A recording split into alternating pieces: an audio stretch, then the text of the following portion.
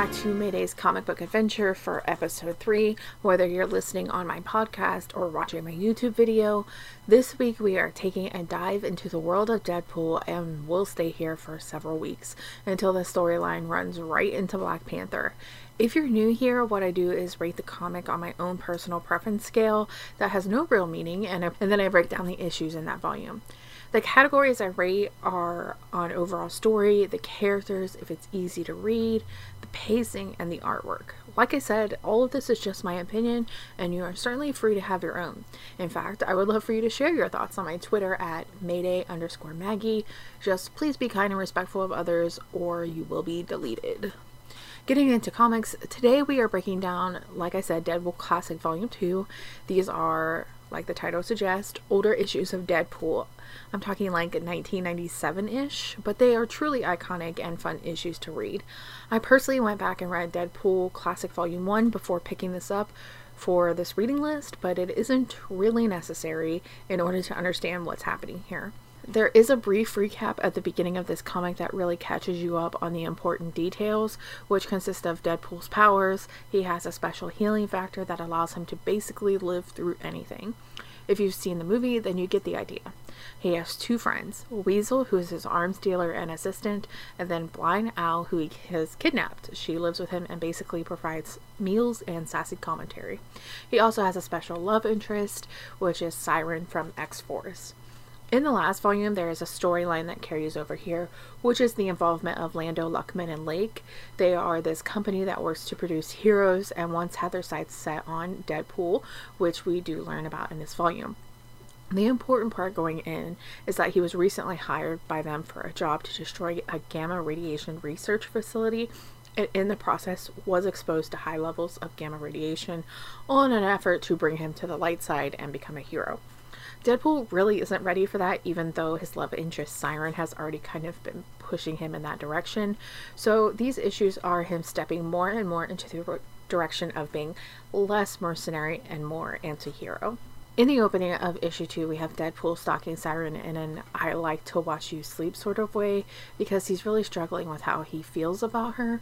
He later discusses this with Blind Owl in addition to the offer to become a hero. This gets pushed to the side though when he learns his friend Weasel has been kidnapped. He follows the tracking device that Weasel has on himself to a secret base in Nevada ran by Taskmaster.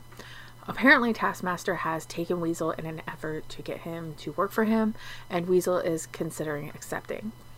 Deadpool, like most, struggles to fight with Taskmaster, while Taskmaster takes him in front of a class to teach them to kill. Deadpool throws out his chaotic dance fighting moves, throwing Taskmaster off, allowing for Deadpool and Weasel to leave. Think Star-Lord in Guardians of the Galaxy mixed with Ruby Roundhouse from Jumanji. That's kind of what happened here. Then into issue 3, Deadpool struggles to grow back his finger he lost in his fight with Taskmaster. Overall, Weasel points out that he's been struggling with his healing and has been losing weight as well. T-Ray, one of the mercenaries from this merc dive hole called Hell House, bets that it's unlikely to grow back. In general, T-Ray has some anger towards Deadpool that we will see more throughout the volume. This conversation comes to an end though when Deadpool receives one of his old gloves that used to contain his hand. It was severed back in volume 1 and used by Black Tom to stop a virus. It was a whole thing, and let's just say that Deadpool didn't appreciate it. So he decides that he's going to go after Black Tom for taunting him with a glove, which in turn gives him the perfect opportunity to contact Siren, Black Tom's niece. Siren agrees to help, mostly so he doesn't kill Black Tom, and they set off in search. They end up at an old cabin and are surprised to learn that the glove that Deadpool received didn't come from Black Tom at all, but instead it came from Dr. Killebrew. Now, Killebrew is a sadistic doctor that worked in the Weapons X program that basically made Deadpool, and Deadpool hates him for it. Not so much that he can heal, just the torture and the mutilation part. Deadpool is for obvious reasons upset to be here with Killebrew, but Killebrew explains that Deadpool is dying and he wants to help make amends by fixing him. Again, Deadpool's upset, but with the help of Siren, he allows for Killebrew to help him. Turns out that his healing factors are decreasing and his cells are dying, so in turn he's dying. However, there are a few cells which remain stable for some weird reason. Killbro asks if he has been exposed to anything in the recent past, and the only thing that comes to mind is this mass amount of gamma radiation he came into contact. Killbro believes that this stabilizes his cells, and with more exposure he can be cured. The problem is that it has to come from some type of organic source, like Hulk's blood. Hulk at this point in the story is a little under the weather as well, which works to Deadpool's advantage. Basically, all of issue 4 is Deadpool finding Hulk alone on an island, fighting him, injuring him, and then getting his blood. It was an action issue for sure, but he gets the blood and Killbro cures him, with a side note that his healing factor isn't going to be as good as it used to be and probably never will be. So he's fine getting bruises, broken bones, and cuts. Probably shouldn't get himself blown up again though. Into issue 5, now that Deadpool is healed, he is ready for that revenge on Killbro and is so close to getting it until Siren steps in and talks him out of it. This is a turning point for Deadpool and one that is going to lead him away from killing and into his hero stardom. After they leave Killbro alive, Deadpool drops Siren back off at the Xavier school. They agree that for now they are taking things slow because she is focusing on one day leading X-Force while he needs to work on being a good guy. It's a someday we'll see kind of thing. While they were off doing that, T-Ray continues to stew on Deadpool, which is all building up. Midway here, we have a flashback which is separate from all the issues, but explains a little bit about the time before Deadpool became Deadpool from this perspective of Zoe at Lando, Luckman, and Lake.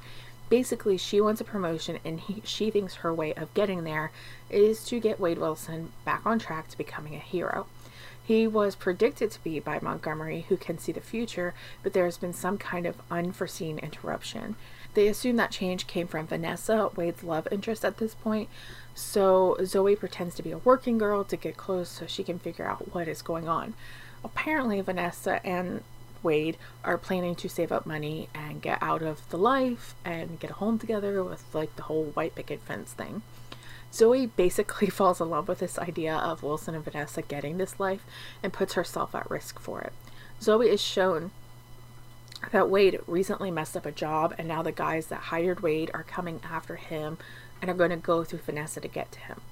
Zoe steps in and saves Vanessa and almost dies herself in the process, and everyone ends up living, but the big factor that was the pivotal moment for Wade not becoming a hero was his cancer diagnosis. And then we kind of know what happened from there. He was experimented on and became Deadpool. So his fate was sealed pretty much. Into issue 6 now, Deadpool takes a job, well, 2 jobs really. One is to break a woman out of an asylum while the other is to kill her. He takes both jobs and then will play it by ear from there. When he gets there, he has to face off against Vamp. He takes care of her only for her to then morph into Animus. This scene was really funny with a guy who has a fear of women and that they're all monsters. He then watches this and the whole time is like freaking out. With the help of Weasel, Deadpool takes out Animus and helps Mary escape. Once out though, Sweet Mary drops her personalities that are the more sane parts of herself and takes on the role of Typhoid Mary. It turns out her different personalities had taken out both jobs in the hope to stop the release of Typhoid Mary. No such luck though. Turns out anyway that she had no money to pay Deadpool, and instead of killing her, he decides he's going to put her to work as a merc to pay off her debt to him. T-Ray has history with Typhoid Mary and isn't happy to see her out and warns Deadpool about her and that she should really be in the asylum. Of course, Deadpool doesn't listen, so T-Ray burns off his mask. Deadpool panics as people get a look at his grotesque face. He runs into the ladies' area and in the process of this panic, accidentally knocks Mary out the window. This process takes Mary back and reminds her of something that happened to her a long time ago, which now has her on her revenge path with Daredevil into the Daredevil Deadpool annual of '97. I really love this annual. I love the contrasting characters. Matt Murdock is a dark character like Deadpool, and that is basically where the similarities end. Matt is quiet and broody, while Deadpool is in-your-face obnoxious, and yes, I mean that as a compliment. Daredevil knows of Mary's return and reminisces on their time together before he helped put her in the asylum. And at this point, she has already killed the doctor that assisted in that process as well. Matt fears that she's next going to go after the judge, but before he can go there, he has to intervene in Deadpool attacking Foggy to get Daredevil's attention. It is well known that Foggy is Daredevil's assistant, and I love the bonding that happens between them in this issue. Once Daredevil and Deadpool talk, they agree to work together to stop Mary, which takes them to the judge. When they arrive, the judge is already dead. However, Deadpool does run into Mary as she's leaving and attempts to talk him into turning on Daredevil. But Deadpool gets upset with her when he learns about all the other people she has killed since she's been in New York.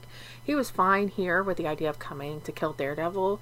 Others were off limits though. So we don't see what Deadpool's answer is, but when Daredevil comes in the room, Mary is gone and Deadpool has been cut. Daredevil and Deadpool then work together to again track down Mary and find her at this mob hangout. Deadpool rushes in, leaving him and Daredevil facing off against a large group, but together they pretty easily handle it. Deadpool stays behind to continue to fight them, while Daredevil goes looking for Mary. Mary does attack Daredevil after overloading his senses with loud music. Deadpool then comes in and betrays Daredevil, giving Mary the advantage. From here, she goes into details about why she wants to kill Daredevil, and it turns out that before Matt suited up as Daredevil, back when he was a bad kid, he had knocked Mary out of a window during a robbery, which Mary believes was the moment that made her into who she is today. For Matt, though, this means that he's not a killer like he once thought, so this kind of like is an unburdening for her. He also, while feeling bad about the incident, doesn't feel that he's responsible for what Mary did after this incident. They were all choices that Mary had made. In the end, Mary has to come face to face with the idea that Daredevil will not take responsibility or is not responsible, and Deadpool steps in. For him, this was all about a way of getting her hands-on therapy and facing her past, a past she can now move on from. Well, we'll talk about that. Anyway, with Daredevil no longer needed for the story, that was the end of the annual and into issue 8. Issue 8 has Mary challenging Deadpool and his endeavor to not only be a good guy, but to make her better. And what better way to do that than to go on a killing spree? Which is exactly what happens, and ends up with a fight between Deadpool and Mary. Eventually, he has enough of her goading, and he moves in to kill her. After he realizes where she pushed him, he basically just walks away, and the issue ends, which gets picked up again later, but that's another volume. So this one ended with him just kind of like walking away from Mary. Like, he's trying so hard to be a hero, but it's just not working right now. So, let's rate the comic. Overall story, this is hard for me. While this was written to be a continuous series, it was not designed to be a cohesive volume. So there isn't one storyline throughout like you'd find in a newer volume. Like, you know how you'd watch a TV show and there's this overall arc with some subplots. I guess if I wanted to get in the gritty of it all, the overall arc is Deadpool is trying to become a hero. I do like the closure with Killebrew, but I'm not a huge fan of Typhoid Mary's storyline, although I did like the team up with Daredevil. All in all, I give the overall story like a 3.8. However, in character development, I would give it like a 4.7. I love the road here with Deadpool being challenged to be better and going about it in a very Deadpool way. There was the closure with Killebrew, the closure with Matt Murdock, and the revelation that he didn't kill Mary like he thought. Plus, there's a noble goal of trying to just make Mary a good person. So yes, I did think that there was some great character development here. Was it easy to read? Assuming that you have knowledge of Deadpool, then yes. Obviously, this is a second volume, so you're expected to have some background knowledge. This was written pretty straightforward, so 5 because it's just a really easy volume to read. Pacing, if this was most other characters, I would say it was a little too fast-paced, right? Like, it's just a lot of action, and very little downtime, most of which was with Blind Owl. But this is Deadpool, and his character by design is fast-paced, so I think the pacing was perfect. for the character, so another 5. And then into artwork, remembering that this was 1997 with more traditional comic style, and then that it was Deadpool, I would say I like the artwork. I will admit that my preference is the newer style with like the beautiful backgrounds and like just the stunning work, but I feel like given the time period this was written and then the character factored in, it would have been out of place to have that kind of art style. So 4. I like it, not my favorite, and this is my rating. So altogether, this comic gets a 4.5 rating from me. And that is that. So thank you for listening to me talk about this comic, and don't forget to interact with me over on my Twitter at Mayday_Maggie. This Thursday, I will be talking about DC Comics 0 year, and then Monday, I'll be going into Deadpool Classic Volume 3. If you're listening on my podcast and prefer to watch this in video format, then I do put all of my podcasts into video form on my YouTube channel, Mayday Maggie, where I talk about other comic book based TV shows and movies. If you're watching this on my YouTube channel but prefer podcasts, then make sure you check out my podcast, and it'll be linked in the description box. See you guys next week.